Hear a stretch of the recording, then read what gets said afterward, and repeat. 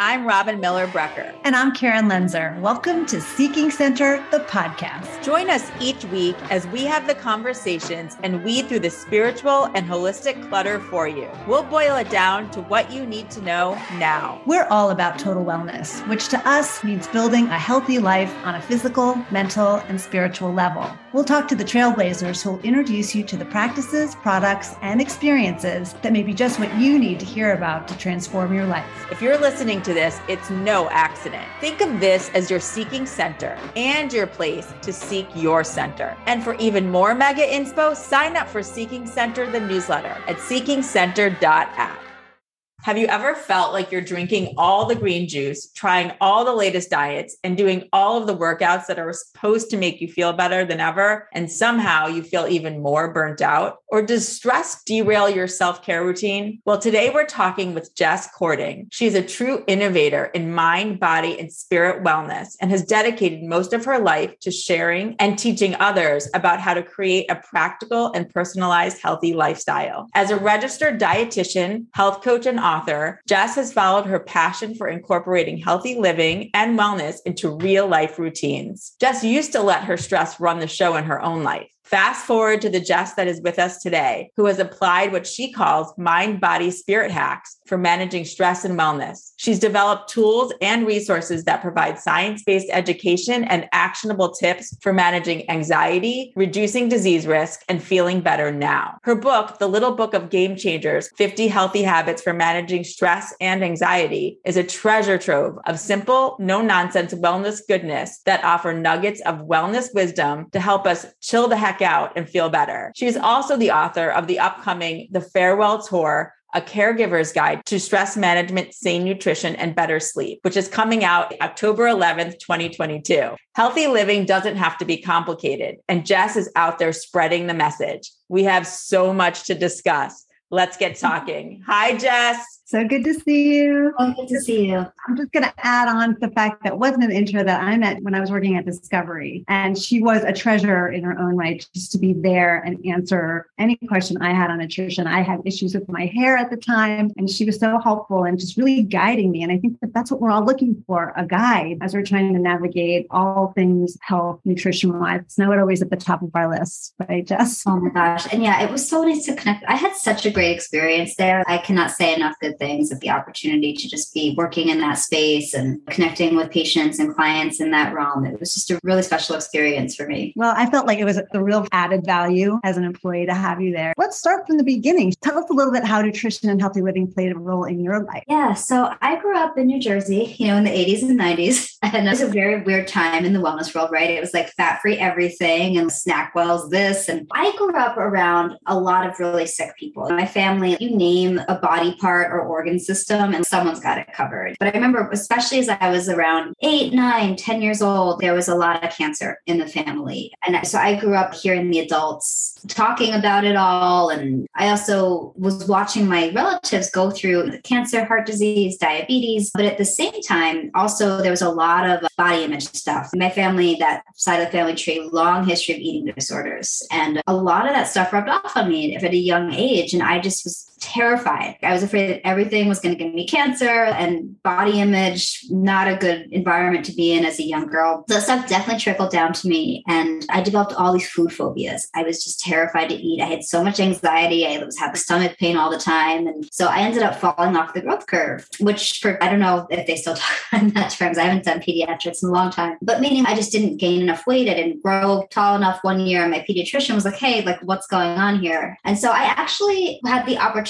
to work with a therapist and a dietitian to help me get back on track. And it was so helpful. I watched a lot of my peers go through the angst of trying to figure out food and diet and nutrition and body image stuff in high school. And I've been lucky enough to work with a professional. So I was able to know my body, know what I needed, and it served me so well. And it was on my mind to do that potentially as a career path, but I hated chemistry class. I didn't even finish it in high school. I loved writing. So the first time around, I followed a scholarship to Emerson College and I studied writing, literature, and publishing. And I just had the best time. I was very happy to be there. I graduated with a writing degree at the beginning of a recession and I landed in New York City and I was just trying to figure out what I was going to do. was working in music PR and just kind of writing on the side, but I was not fulfilled at all. I had a great experience. I learned a lot in that realm, but it wasn't my calling. It wasn't my purpose. And I remember thinking to myself, okay, well, what kind of environment do I want to show up in every day? And I visualized a calm, softly lit office environment. Maybe there was a fountain or a soft music playing. My mother is a hypnotherapist and psychotherapist, so I kind of grew up around that stuff and probably was thinking of office and places that she would work. So I went on Craigslist because that's what you did in 2008. And I found myself a job as an office manager for an acupuncturist. And she did a lot of women's health. And I took that job managing her office, but I was also ghostwriting all of her blog and marketing materials. This was pre-social media. I had all these Chinese medicine textbooks and I was like, this is amazing. This mind-body stuff. I want to learn more. But I knew Chinese medicine wasn't my path. As much as I love it, I think it's incredible. I kind of was like, maybe I should pick up the nutrition stuff again. So I researched some programs and I decided to go back to school to become a dietitian. And my boyfriend at the time was furious. He was like, how dare you not ask my permission? And I was like, well, I'm doing it anyway. A 23-year-old me just knew I needed to follow that path. And it was hard. My dietetic internship with New York Presbyterian Hospital after I finished my master's, it was like baptism by fire. It was during Hurricane Sandy by the time I was there. So it was just like a crazy experience, but it was amazing. I loved it. It was so intense and it really was a good background. So somehow that was 10 years ago. It's been a ride. Wow. That's a great story. And I just love how you utilize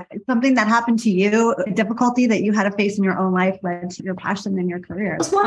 This stuff gets overwhelming and complicated. And especially today, we're inundated with information. It's even worse than it was when I was a little girl dealing with my grandma and my aunts talking about their bodies around the kitchen table. I'm like looking at CAT scans. We have social media now. And if I can add some lightness and help demystify for people, that's a good day for me. Most people don't even realize in terms of how much your diet can actually change your life and transform your life. I think people are learning that now more and more. And that's why we're talking about it today. Growing up, I didn't understand the impact of what I was putting in my body. And so much of when we were all growing up, I think was about how quickly could I get it made rather than taking the time to actually make my food or really pay attention to what I'm putting in my body. And so I'm bringing all that up because how cool that at 23, those puzzle pieces came into play. And so how did you then, once you graduated, how did you make the jump to both tying it with anxiety and stress, but also this idea of the small changes?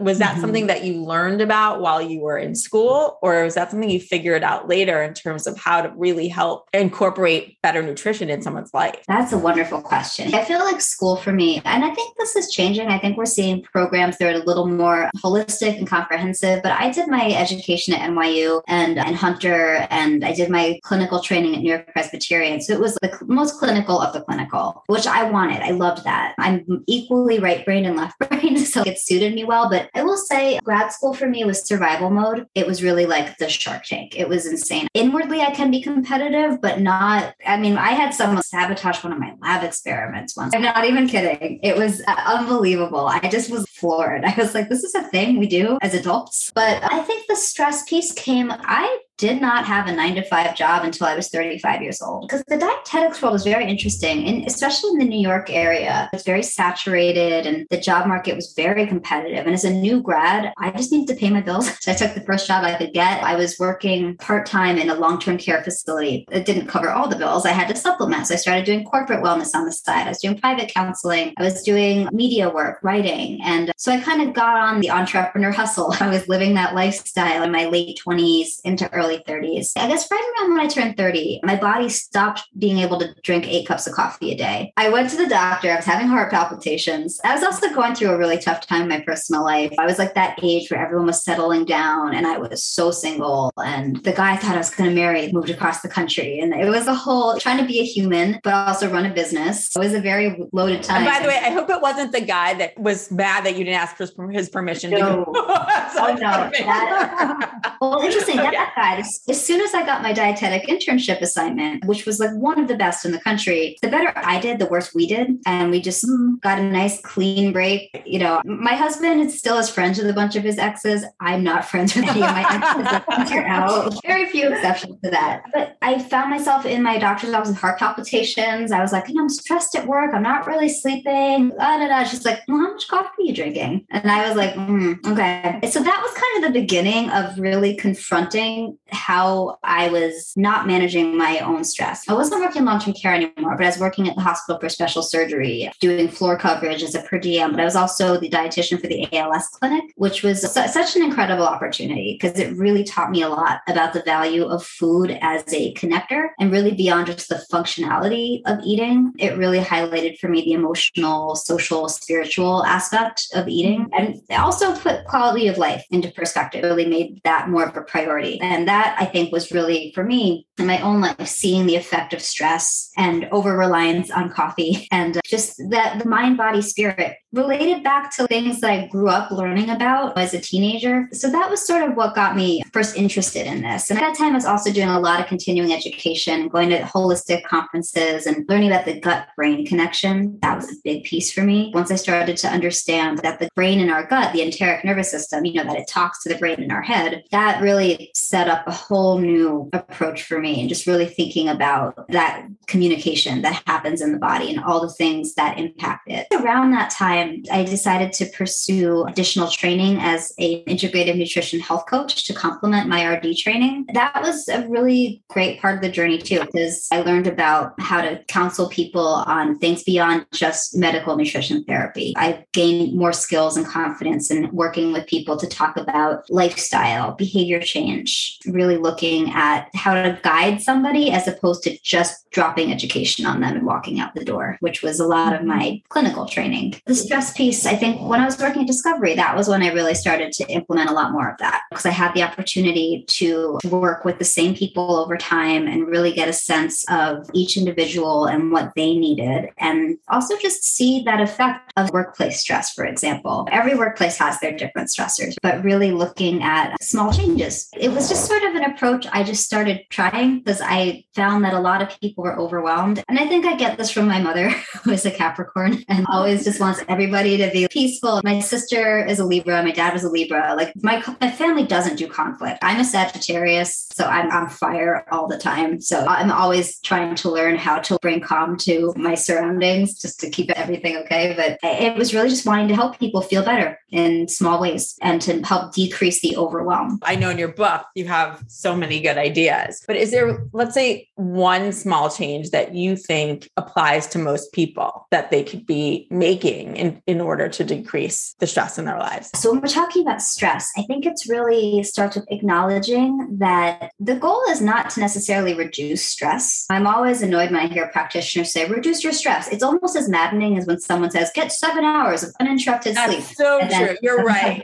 That's so true. But I think with stress, it's really about, being aware of, okay, what specifically causes you stress? You can get super granular about this. It can be something big, something little, but I think identify the stressor and then identify what you can and can't control about it. And I understand with the stuff that you can't control, I understand how maddening that can be and just how frustrating, and just to hold space for that, acknowledge it. But then with the things that you can do something about, come up with a plan, even if it's like one teeny tiny little action step. But if addressing the stressor in that way is still going to bring you some peace of mind or add a little bit more ease to your day, that's well worth it. So it's not about reducing the stress, but it's making sure you have the coping skills that will help you feel resilient in the face of that stress. That's a great answer. Is there something specific in terms of the eating side of stress? A lot of people over when they're stressed out, and then there's others that go the opposite way and don't eat at all. What do you suggest for people when they're in that kind of stressful situation? What kind of foods or things should they turn to that can help alleviate that are good for them? So I pretty much always bring it back to blood sugar. That is where everything attaches underneath. If I could go back in time and give my younger self some advice, it would be to make sure I was eating enough healthy fat and protein to keep my blood sugar stable. natural. Because again, I'm an 80s baby. I grew up being told for so many years that fat was bad. And I remember times where I would have these mood swings, these energy crashes. And I'm wondering, why do I feel like this? And once I got old enough to realize, oh, right, if you just put some peanut butter, or in my case, sunflower butter on that banana, or if you eat low fat or full fat yogurt instead of fat free, or have eggs instead of oatmeal for breakfast, you're going to feel so much better. But I think especially when you're stressed out, our nervous system, when it's on the fritz, that's increasing levels of stress hormones like cortisol, for example. And cortisol is very tied into our blood sugar. So as we're going on this stress roller coaster, our blood glucose is also going on this roller coaster. So having an appropriate balance of protein, fat, and carbohydrate can really help stabilize. Because when we eat any kind of carbohydrate, whether it's from a grain or a fruit or a starchy vegetable or from sugar, as we digest that food, the starches break down into smaller molecules and then enter our bloodstream, and our glucose goes up. That's what's supposed to happen. That's why we need some carbohydrate in our diet. It gives our body some fuel. But what can happen is if we're eating that carbohydrate on an empty stomach, or we don't have enough protein and or fat or fiber to slow down that digestive process, our blood sugar is going to go up quickly, then it's going to come down quickly, and we're going to be on this roller coaster all day. And with that, because blood sugar regulates our energy, our mood, our focus, and it's tied into our stress response, that's going to make our quality of life for that day a lot more challenging. But protein, fat, fiber, they all buffer the breakdown of those carbohydrates. So we experience a much more slow and steady increase and decrease in blood sugar, which helps us feel more stable. An example I get all the time from patients is, well, I eat oatmeal for breakfast. That's healthy, right? I have oatmeal and banana. And yes, oatmeal is a healthy food. Bananas are a healthy food, but they both are primarily carbohydrate. So if you want to make that meal a little more balanced and help it set you up for a better day, how about you put some chia or some ground flax in the oatmeal? And then what if you maybe add a spoonful of your favorite nut or seed butter, or add some protein powder in there? And then maybe do half a banana or do some berries, because berries have way more fiber. Lots of options, but a more balanced meal that's not necessarily that different from what you're already doing. Just little tweaks that can help set you up for more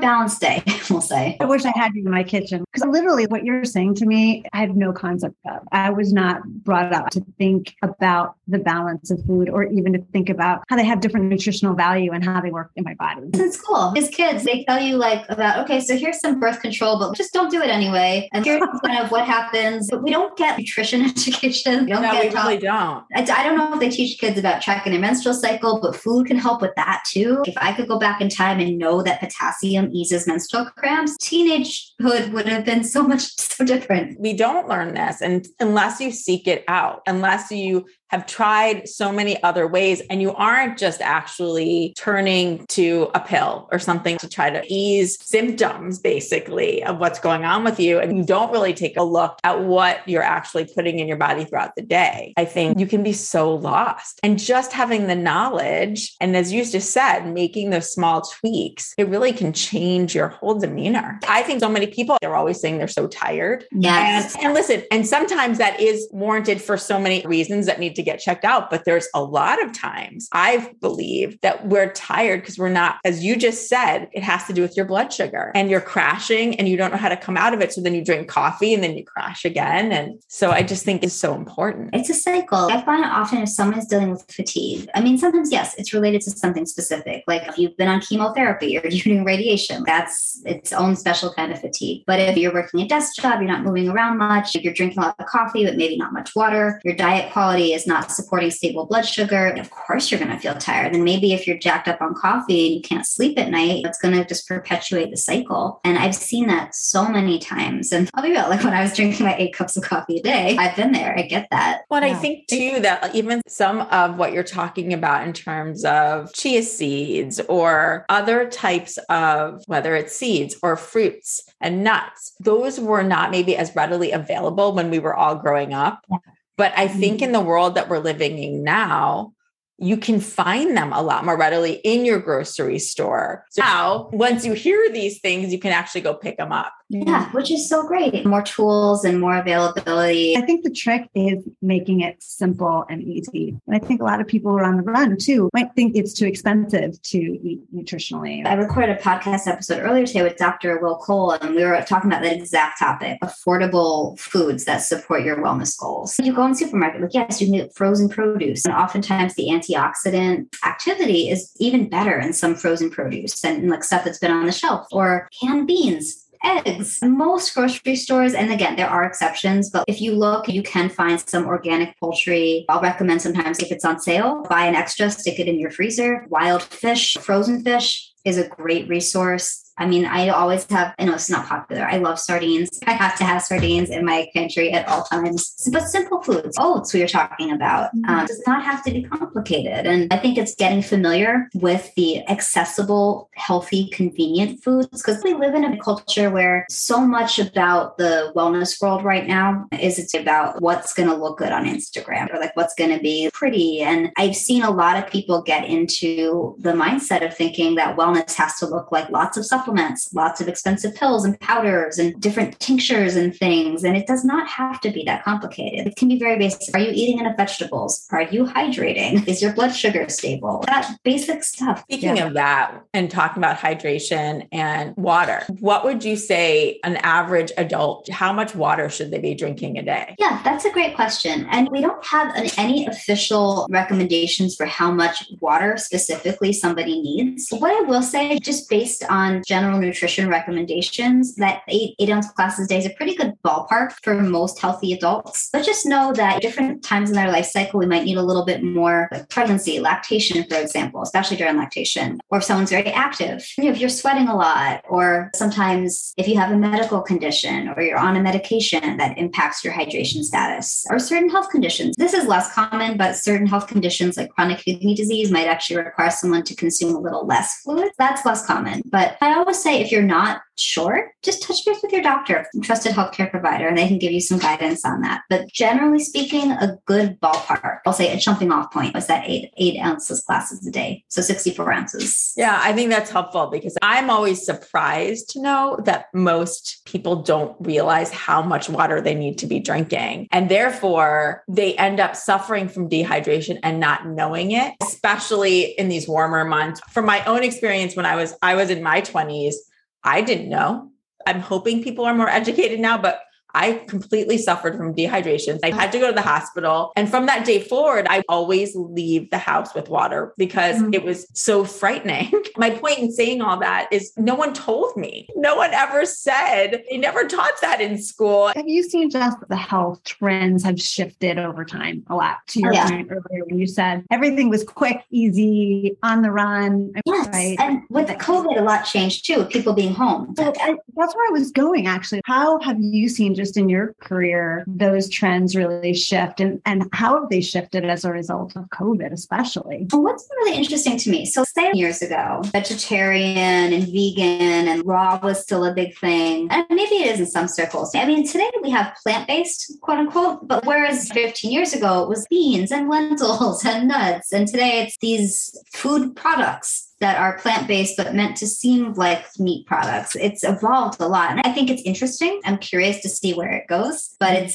getting further away from food in its natural state. And I'm not sure how I feel about that. But we had, for example, I remember, again, same time frame, 15 years-ish ago, where there was more awareness around celiac disease and gluten-free. And today we have so many more. And that's not a trend so much as it is we started learning more about the prevalence of celiac and gluten sensitivity. And we've seen some companies try to advertise on that, but we've seen a lot more acceptance of gluten intolerance and having acceptable products for people who need to limit gluten, more awareness around food allergies and better options for people who have those allergies. But trends, first we had like the vegetarian stuff, meatless Mondays, which is good stuff. But then we would also see like Whole30, paleo, people veering more towards those styles of eating, which, every quote unquote fad has its pros and cons. The good stuff about Whole30 and paleo is that it got people cooking more and thinking more about processed foods and looking at what am I putting in my body. And then keto, that's a whole other. What I will say about keto, I appreciate that it made fat socially acceptable again, because I'm Italian and Greek, so it's all olive oil all the time. And so I'm happy that people are on board with that. And we're learning so much about the health benefits of olive oil in so many ways beyond just heart health. But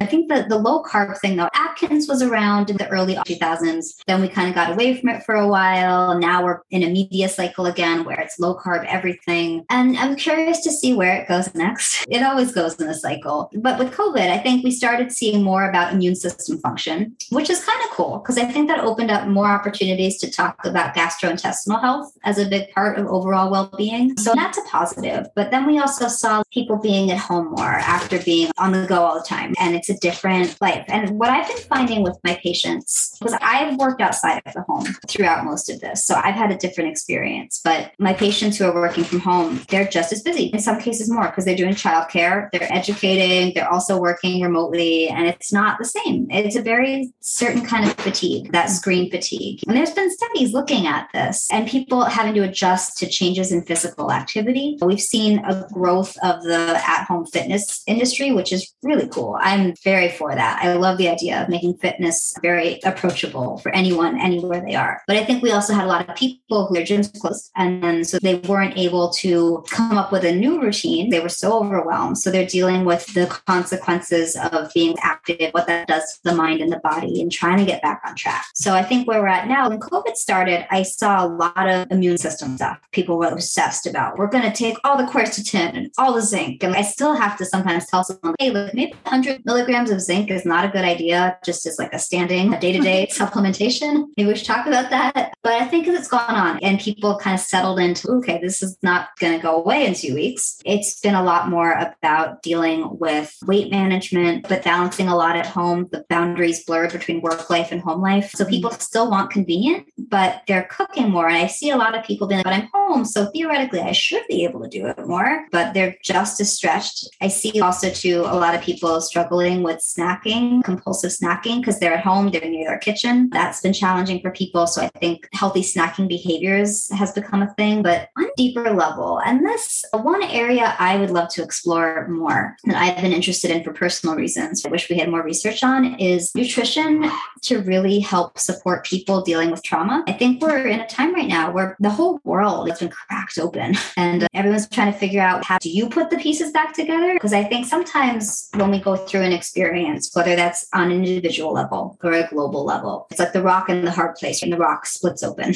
Yes, you could look at it like, okay, the rock split open, this is terrible. But then sometimes you look inside and maybe there's some beautiful crystals or something glimmering in there that's worth looking at. And we kind of see certain facets of ourselves, our lives, our societies that we didn't see before. And one thing I'm seeing a lot is people being very in touch with traumas, whether that's new trauma related to what we've been going through, or people dealing with old trauma that's been reactivated, and how that affects the mind and the body. Because on the surface, it might be, are you stress eating because you're stress eating, because you're stressed, or is something deeper going on?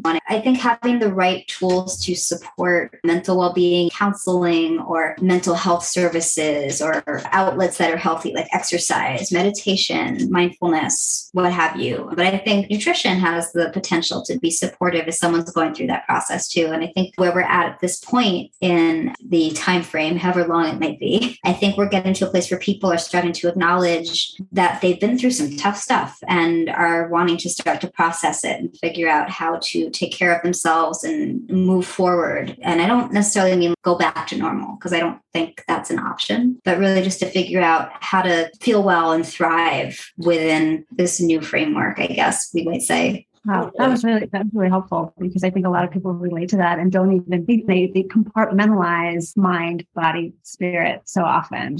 And I don't even think that people think about food and trauma in the same sentence. And I think there's a lot to learn. I think as we start to learn more about the gastrointestinal portion, I think that will shed some light. I think, again, the blood sugar, but also I'm curious to see if we learn more about different nutrients that might play a role as well, because we're learning about brain function and different nutrients that are really supportive or things that are not supportive. And again, with the stress response, if someone's going through a traumatic experience or processing trauma, that there are physiological changes happening in the body, and being able to support somebody through that. That's an area that I really hope as a society we continue to lean into and explore more to really help people, because I feel like everyone's got some kind of trauma they're dealing with. Well, and I think your point, I was actually just having this conversation yesterday with somebody about everyone collectively. We've all been through a trauma. I mean, having our world change practically overnight, and it will not go back to, in quotes, normal. It just won't. And we've all been through this collectively together. And it's almost like PTSD, and trying to really come to terms with that, because we all just had to figure out how to survive during it and now get used to a new normal. So is there anything that you would say does impact our actual brain activity, which is tied to our gut. Is there one thing every day that you think most people should have as part of their diet? Yeah, I think it's important. So some things that nurture the gut. We know we need adequate fiber. And the official recommendation is 25 to 35 grams per day for healthy adults. Again, some people may need more or less than that. Like if someone has IBS, for example, they might need to, if they're going through a flare-up, they might need to be a little more careful about the amount of fiber or the sources, or certain gastrointestinal conditions, maybe where someone has to modify. But lots of plants on the plate, that's a big one. Having lots of vegetables, diversity of vegetables, fruit has its place, legumes, so beans, peas, lentils, nuts and seeds. These are all good sources of fiber. And I think it's good too. There's so many different gut bacteria. We hear about probiotics, and I always recommend eating fermented foods, whether it's yogurt, kefir, sauerkraut, kimchi, miso, that kind of stuff. But the thing is, these foods only have a few types of bacteria. And I think we need a variety of them. And for a lot of people, it's more accessible to consider a probiotic supplement and to make sure there's some prebiotics also present. So the probiotics are the good bacteria that fight the good fight in the gastrointestinal system, help fight off invading pathogens. They play a role in digestive regularity. We're learning more and more all the time about the ways in which having a thriving gut microbiome full of a wide variety of probiotic bacteria helps with the gut, which therefore helps with the immune system, which helps with brain function, which helps with emotional, mental well-being. We're still learning more and more about that. Prebiotics, so to speak, they're indigestible fibers that act as fuel, let's say, for the probiotics. So one thing that I think is good, we're seeing more probiotic supplements now with prebiotics added to them, but you can also get them in lots of foods like oats, apples, unripe bananas, Jerusalem artichokes, wheat germ, onions, garlic, leeks. A number of foods have them. So there's a lot of opportunities to incorporate them into our diet, but you get the best benefit when you're consuming them together. So if you're making overnight oats, maybe use kefir in there or some Greek yogurt. Or if you're making, I don't know, a dish with different veggies and caramelized onions and some leeks and garlic and some sauerkraut with it, just incorporating a variety of these foods. But I'm definitely not against supplements for probiotics. I think they can be really helpful because they can help you cover more bases more consistently. But beyond fiber and probiotics, I think hydration is really important, because if someone's dealing with constipation, because you can be eating all the fiber in the world, but if you're not hydrated enough, it's not going to go anywhere. So hydration keeps things moving through the GI system. But beyond food, what else are we feeding ourselves with? What kind of media are we consuming? What kinds of conversations and energies are we around? Because that stuff also impacts the gut. It impacts the brain. It impacts so many aspects of our well-being. So I think building some awareness around what else you're consuming can be very, very helpful in this. One of the things my mom was very much into nutrition. She had 6 children with all varying levels of health. She taught us at a young age, when we didn't know what to have, like we'd go to stand there in front of the refrigerator, 10 minutes trying to figure out what to have. She trained us to use our intuition. Is that something that you relate to at all? Or she would say to us that she believed that the body knows what it wants or needs, and that we just need to take that moment and really listen to that. Do you think that there's any stillness in that? If somebody here is listening, because I'm listening to so many things that you're talking about, and I think on the most simplistic of levels, it could be a tool that you could utilize and really just tap in for a minute. And before you go and you reach for something that's easier or quick, really taking a minute and thinking about, okay. I love that so much. I love that your mom trained you guys to think of it that way, because talk about ahead of your time. Wow. Yes. This is a big part of why I don't believe in conquering cravings. I hate that. I think cravings are a way of the body trying to tell us that it needs something, whether it's an emotional something, a physical something. But to your point, people, we're distracted. We're busy. Everyone's tired. Everyone's busy. When we have so much distraction or things getting in the way of that gut-brain communication, it can be really hard to know what to nourish yourself with, especially if you don't have a master's degree in nutrition. You know, I'm at a place in my life where, because of my training, I'm thinking about meals and snacks. I'm thinking of, okay, I need a protein, I need a fat, I need a fiber. That's kind of where my brain goes. But I understand that that's not typical. Being in touch with foods that make you feel well is really powerful. And when you realize you need a snack or you want a snack, that's a really good opportunity to ask yourself, what do I need and how do I want to feel? And really being in touch with foods that make you feel that way. Or if someone is standing in front of the fridge and they're not actually hungry, they realize they just need to feel something else. Being okay, so if I'm not actually hungry, what's going to help me feel the way I want to feel? And then doing that thing, provided as long as it's not like heroin or something. But or eating. And I think to that point, just even one step back from that, I feel there are so many people who don't realize they may be addicted to, let's say, sugar or carbohydrates, not the good carbohydrate. How do you assess that for yourself so that you can then know when you are standing in front of that fridge, not to reach? And sometimes, by the way, every once in a while, those things may be okay, but it's the knowing of your body feeling like it needs it, but then never feeling fulfilled from that. So it's very interesting. In my field, there are people that say that food addiction is not real. And I just don't buy that. I feel like anything can be addictive, whether that's physiologically, behaviorally. I don't really care. If someone is telling me they feel addicted to sugar, I'm going to listen to them and I'm going to help them understand a little bit where that's coming from. Or if I'm out of my scope with that, I'm going to refer them to a mental health care provider who can help them dig deeper into that. But I think that with sugar, specifically, we're conditioned from an early age to use sugar as consolation prize or a reward. Yes. I'm sure this is still a practice. The kids go to the doctor, get a lollipop. My dentist in the city, he would give out candies in the waiting room. I was like, wait a minute, you're a dentist. But the banks have lollipops. Everywhere has lollipops. And we're also fed this idea of, oh, well, when you are sad, you should eat ice cream or cake. Or this is what we see in media and shows, like people placating themselves with sugar and alcohol. But if we want to go to a physiological place. So our body utilizes carbohydrate to help make serotonin, a mood regulating brain chemical. And there's different things that can influence serotonin levels and cause them to go down. So for example, if we're in a depressed state and our serotonin levels take a dip for one reason or another, whether it's related to just environmental stuff, brain chemistry stuff that's maybe underlying, changes in sunlight. This comes up a lot with seasonal affective disorder, but a lot of people experience cravings for carbohydrate, especially simple carbs, when their serotonin levels take a hit. And then they blame themselves. They're like, oh, I'm craving potatoes, but I said I wasn't going to eat potatoes. And they make it a story about willpower. When really it's that.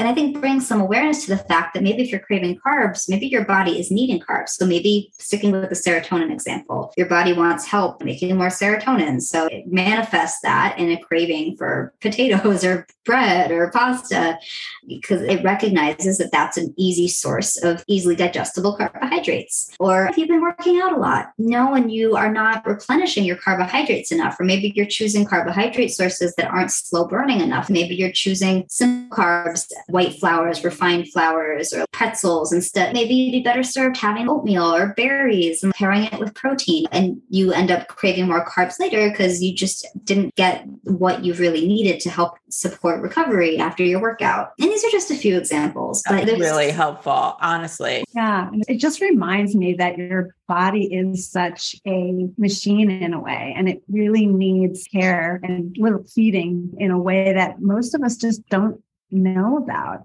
And you're right. It's so easy to blame yourself for picking the wrong thing to eat. And it's really about understanding and listening to your body as opposed to just condemning yourself for making a bad decision. And I think there's just so many tips in here. And I want to just talk about the book for a second because it's really so great because what you do is make it real. You make it simple. And these are just easy, quick little tips and tricks, not just in the food and nutritional area, but really the holistic mind, body, spirit space. In fact, you even categorize your book in these different categories of mind, body, spirit, which I love. So I know we've covered a lot on food, Jess, but could you maybe give us a tip or trick, one of your favorite in each of those sections, just to give people listening a sense of some of these other great ideas that are in the book? Yeah, well, so one of my favorites from the Little Book of Game Changers is the chapter about putting your own name on your calendar. This is something that I do. This is something I tell my patients to do all the time because I don't know, especially as women, it's so easy to give our time to others. And it's so easy to take care of everyone else's needs, whether that's in a personal setting, professional setting. If there is something that you want to have happen in that time, or you just know you need some downtime, not only will helping putting the time aside on your calendar help ensure that that time gets used for your needs, whether it's a doctor's appointment or meal prep or meditation, whatever you need. It not only helps it get done, but it also in a subtle way reinforces that your health and well-being matters just as much as all the other priorities on your to-do list. Especially if you have an electronic calendar where people can book time with you, blocking out that time for yourself is extra important because again, if someone sees an open spot, we live in a culture now where we are on demand all the time. time unless we put parameters in place for it to be otherwise. I love the do not disturb function on the phone. It's the best. And I think with the spirit section, and I dig way more into this in the farewell tour, but energy management, wow, that is something I wish I could go back in time and talk to my younger self about. And I still have to keep myself in check with this. I feel like for a lot of us, especially, I remember learning the word for an empath, and I was maybe 30, 31. I was like, oh, that's what my problem is. But I was saying it's not a problem. It's just being an energy sponge is just a thing that some people have to work with. And just really understanding if you are sensitive to energy around you, using different rituals and tools that are just, even if it's just saying no and setting boundaries. There's also a chapter in the farewell tour about how to ask for help. That's a big one. I think that that's something we don't do enough of. I'm always reminding sometimes my patients, one of their assignments will be to ask for help. But I think setting boundaries with your time and your energy, practicing saying no until you feel confident. And I know this is really hard for people pleasers and recovering people pleasers, but being aware of what is sucking your energy. And really similarly to having a stress management plan, I think coming up with a plan to manage those energy sucks. And then the little book of Game Changers, there's also a chapter that resonated with a lot of people when it first came out. And especially during the pandemic, I got a lot of people reaching out to me about this. There's a chapter about making a loneliness game plan. And that was something that I really started doing when I was 20 years old. I was living in Boston. It was the summer. I found a job, I found an apartment, got an internship, took some classes. I was one of those overachiever scholarship kids. I was just like, I'm not going home. I'm just going to be independent. But of course, I'm there in the city. I'm figuring out how to be a functional human. And it was lonely. And I remember sitting down one day and literally making a list of things to do when I felt lonely. And I don't remember all of them anymore, but I remember one of them was going to the Boston Public Library. But it was not just about going to the library and getting a book. It was about the walk to get there and just the experience. And I walked a lot. That's always been one of my ways of coping. But I think with a loneliness game plan, just really thinking of a few things that will shift your energy and help you just feel better. And I think the only rule with that is that it should be something that genuinely helps you feel better, not something you think you should do. If you're like, oh, I hear that other people clean when they're stressed or upset, so I should do that too, even though I hate cleaning. No, if cleaning a drawer out will serve you, great, do it. But if you're going to be better served by going to get a manicure or watching a show that makes you laugh, do that. Everybody at any age really should have that, because we all get lonely at some point. Or we shove it down and then we eat all the wrong food. That's right. Or buy stuff we don't need online. That was my thing. That's true. Oh, God. I probably kept Amazon in business during the pandemic. We all did. I also wanted to ask too, it seems like your mom was really spiritual in her own way too. My mom got me really interested in goddesses when I was like, 12, 13. We went to Lilith Fair when it was around, like all that stuff. So I grew up Catholic. My mom's family is Catholic. My dad was Greek Orthodox until like the last 6 months of his life when he decided to become Catholic. I don't know. That was interesting. But for my confirmation when I was 14, and I wasn't super invested in the Catholic Church. My family, we were very spiritual. I grew up believing in the interconnectedness of all things and really about just treating people well and just there being something beyond what we can see. But what I learned with CCD class in Sunday school, that didn't resonate with me in the Catholic Church iteration of it. And I'm not knocking that. I think spirituality is very individual and religion is very individual. But my gift as a confirmation was a deck of tarot cards, a deck of goddess tarot cards. And it resonated with me so much. I still read cards to this day. Almost every day I draw a card. And I don't do a lot of readings for others anymore. I don't really use oracle cards or tarot specifically as a way of like predicting the future. I use it more as a way to just get some extra insight. I think that the supposed randomness of the card, you're asking it a question because there's something that you want to understand. Even if it's something simple, like what should I keep in mind today? I think that your reaction to the card tells you everything that you need to know. And I think sometimes it gets you to think about things in a different way. I'm also really into dream analysis.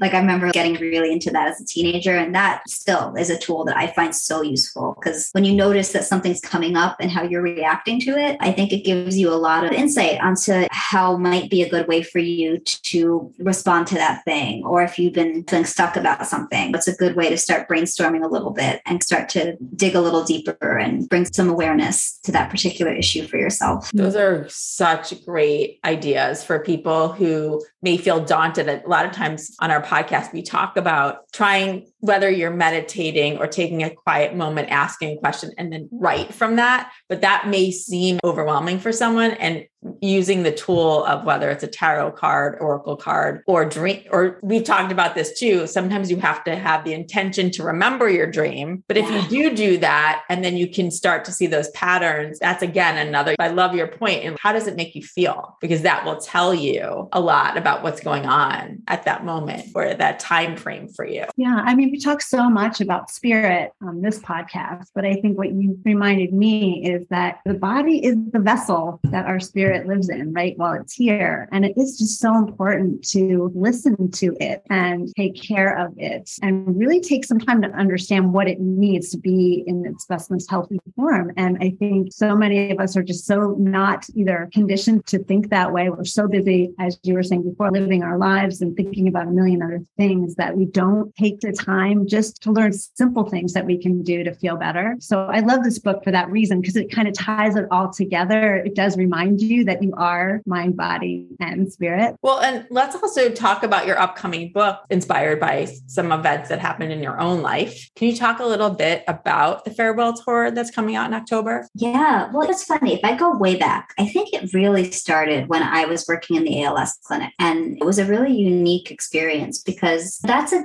disease that we don't have a cure for. We don't know really what causes it. We have a little bit of information on that, but it's something that the prognosis is not good. And it's funny. Throughout my career, I've found myself over and over again working in populations where people are up against something really tough like that. And I was like, what is it about me that this stuff keeps finding me? And I always felt comfortable working in those settings. And I recognized that it takes a certain stamina, I will say, to do that. And I had to learn how to take care of myself to go and do that kind of work. And I still have to be mindful of that. But I think I remember what was interesting about meeting someone for the first time and knowing that you're going to get to know them as they die a slow, painful death. It really shifted the focus of what was important. Whereas I was doing inpatient counseling about post-op healing, I was like, eat protein and blah, blah, blah. But this was very different. And it was frustrating for me as a dietitian. Yes, I could help. I worked very closely in that world with a speech language pathologist. And we would talk. She would help with speech and swallowing issues. And then I would help with helping someone meet their nutritional needs when their functional ability to eat was compromised. And eventually, I would write the tube feed orders when someone could not eat by mouth anymore.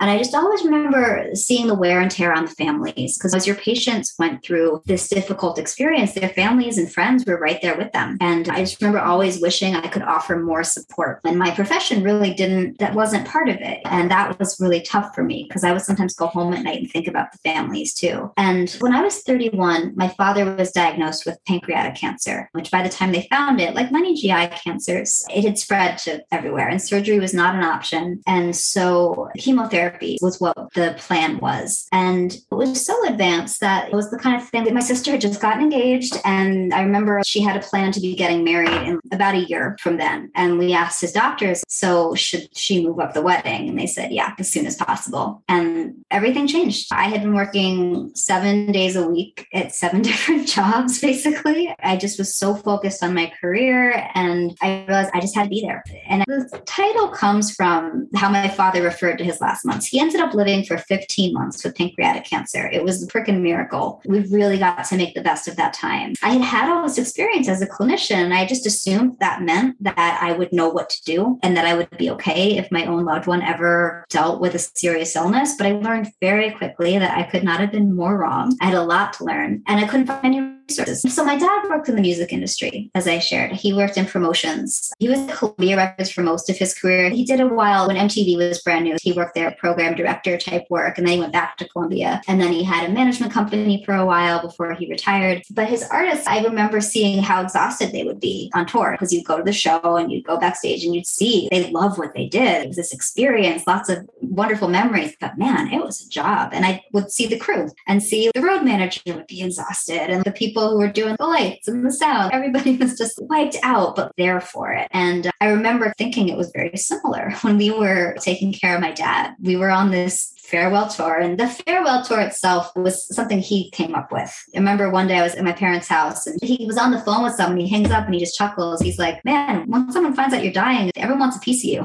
It's like the farewell tour. So we started calling it that. And for him, it was really about like living his life on his terms. He did not want my dietitian advice. I talk about that in the book, what that was like to just let go and just be there instead of trying to control the situation. That book, it's a lot about mind, body, spirit. It's broken down to sections related to stress management, nutrition, sleep, movement. But there's also sections on end of life. There's also a section on relationships. I also bring in experts from different areas, well, outside my expertise. Like I have Dr. Will Cole, Dr. Uma Naidu, Dr. Vincent Pedre. I have a dating expert, Lily Womble. I have an end of life doula. We have a lot of different voices in there. We have movement specialists. But then I also interviewed some musicians that my dad worked with about life on the road and what they learned in terms of physical well-being while on tour, emotional well-being. I also talk about having a bag of essentials. This is a theme that comes up a bit in the book. We talk about the toolbox, but a toolbox is really heavy. And if you're on the road, you're on that caregiver journey where things are changing all the time and you're wiped out, but you have to keep going for the person that you're caring for. Maybe you're better served with a backpack that has just some of the essentials you need for that leg of the journey. So I also interviewed them about what bag of essentials do they travel with. So I stuck primarily with artists that my father worked with himself. So we have Elvis Costello, John Mellencamp, Willie Nile, some other younger artists like Billy Keane, who I have a really funny, weird connection with my husband with that I also tell that story. A really awesome guy, DJ Lee, who is a musician, producer, is like one of my big brothers. We have Sarah Lee Guthrie, whom I met through Billy Keane. So we also have music industry veteran Paul Rappaport talking about what it's like to be on the road with a band. He talks about being on tour with like the Stones and Leonard Cohen and all different artists, the craziness and just trying to hang on and figure it out and how to be a human while juggling all these different things. So the farewell tour is really the kind of book I could have used when I was up in the middle of the night after chemo day, trying to settle down and figure out how to respond to that online dating message, that kind of stuff. So it's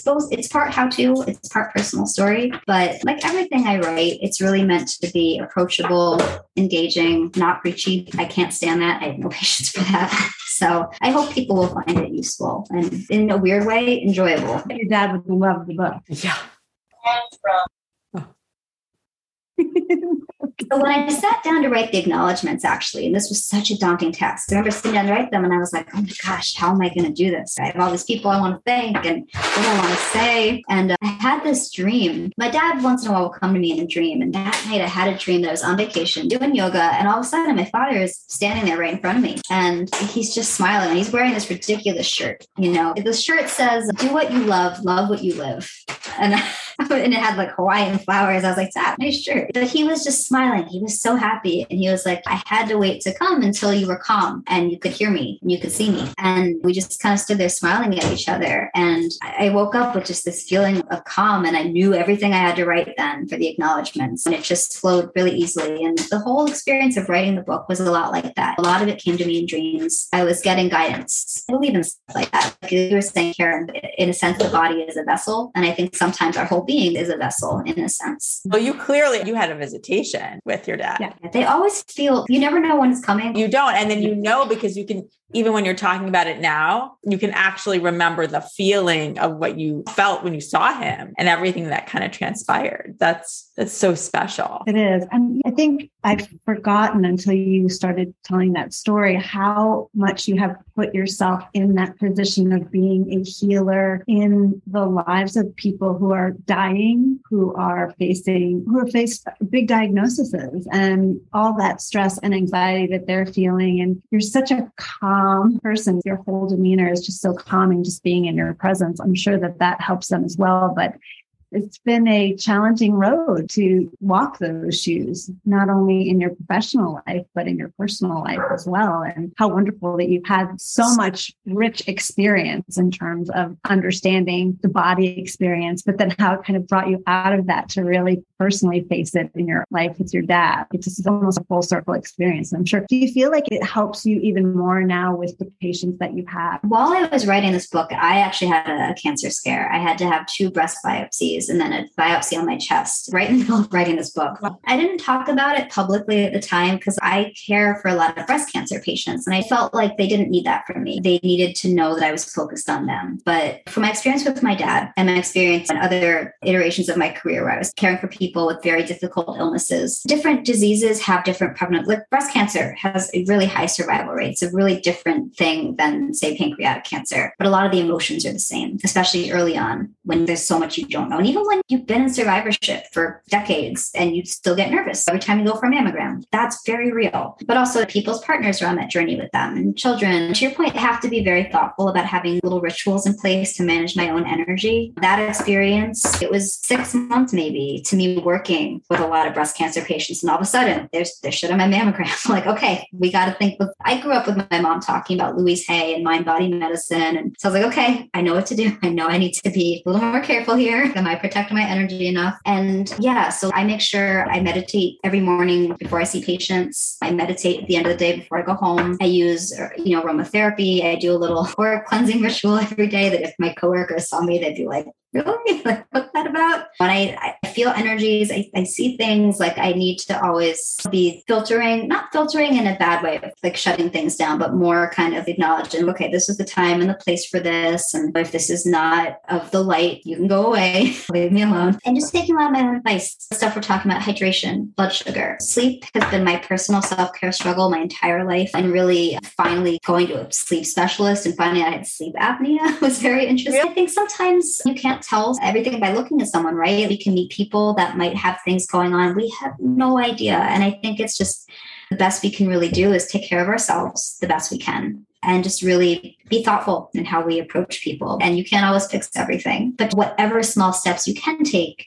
those and just know that it's not always going to be perfect. Just show up and do your best. Well, that's so wise. So much wisdom. Oh my goodness. You take everything and put it together in such a beautiful way, mind, body, and spirit. The way that you've articulated all of this and translated it is a gift. So thank you so much. Thank you guys for having these conversations. I feel like they're so important and we don't always give the space to talk about it. Thank you for supporting that. I feel really lucky to get to do the work. Well, you're a healer and you're also a teacher. Thank you so much.